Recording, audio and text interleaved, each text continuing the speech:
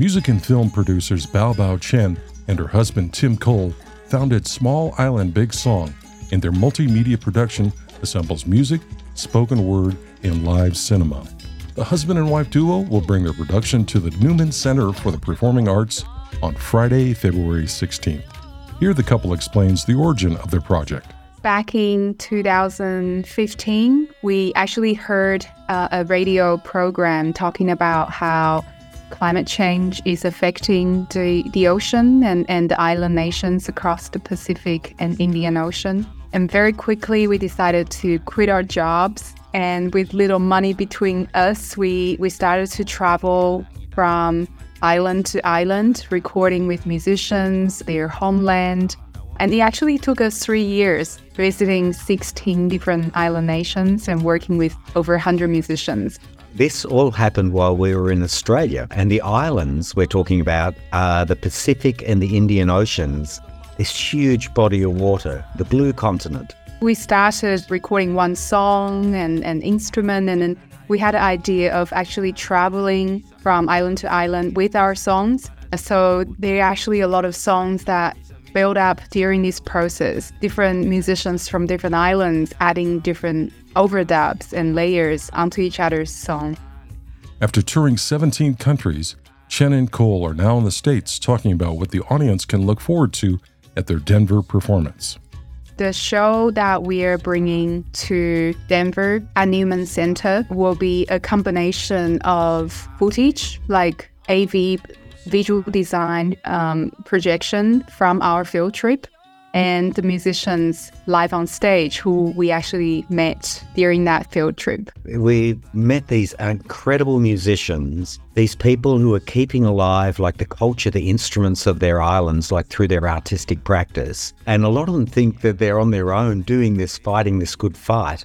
But when we bring them together, they discover that there's actually other people like them from all these other islands. And on stage, the collaboration of them all is this force to be reckoned with. All these artists share a connection back to Taiwan over like 5,000 years, so share culture and language. So we'll have two powerful artists from Taiwan too. Be prepared. The music in the performance features a mix of different cultures and genres, as Tim Cole describes.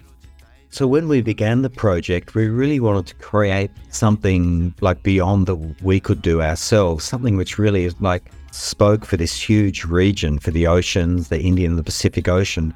So that's why we just traveled to meet artists on their islands and asked them to share a song. And then we said, well, the island we were just before on the Solomon Islands or in Madagascar, and a musician from there, Sammy, also shared a song. Would you like to listen to it and add something to it?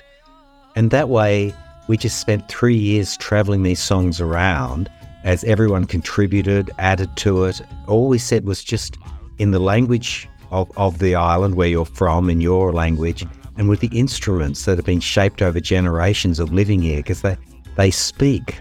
They speak for this place. They speak for nature. And that way, we were able to create this album, our first album. We filmed it all and made a feature film, which pretty much is just watching all these musicians play together. And then after that, they said, well, we want to come together now.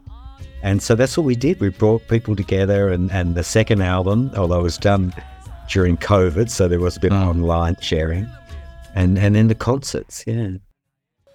I like to unpack one of the songs that everyone will see during the show, called Gasikara. This was one of the songs that we developed during our field trips. We first met Ari Leke. He's a master drummer from Papua New Guinea. And we went to his village and sat with him, and he showed us the effect of coral bleaching, and which is a great concern for his community. So he contributed a rhythm responding to this issue and gave us a mission to find other musicians across the islands who are also facing this issue. So we took the rhythm to the west coast of Madagascar, to Taiwan, Hawaii, Solomon Islands, and other parts of the world for other musicians who were also experiencing these coral bleaching firsthand. And it became a hip-hop song at the end.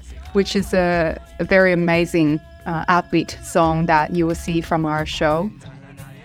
There's also a message the producers hope the audience will take with them. We want them to take away a bit of the islands and the oceans from these artists in their heart. That's probably our biggest goal, is that when we feel connected, personally to different parts of the world, and it can just be through seeing our show and having these moments of epiphany or awe even, through the music and the images that you see, that when you next hear about these stories, that it's not like something distant from you. It's something that actually you have a relationship with now, because we're all facing the future of our planet together. And also for me, from a producing side, every time when I look back to that moment, Tim and I, we decided to quit our jobs in 2015. It was really just the two of us without any label or production company. It was just really the two of us trying to do what we can to respond to these issues. But now when we are on the road, we're a busload of people. It's amazing to actually build this community and like-minded family. We actually contribute something. Small Island Big Song takes place at the Newman Center for the Performing Arts on Friday, February 16th for a 7:30 p.m. show. For tickets and more information, visit newmancenterpresents.com or call 303-871-7720. We've got a really strong ensemble of artists right now. We're really excited about the tour, and come and see it. You really will walk away enriched. This has been Steve Roby in Denver for KGNU Community Radio.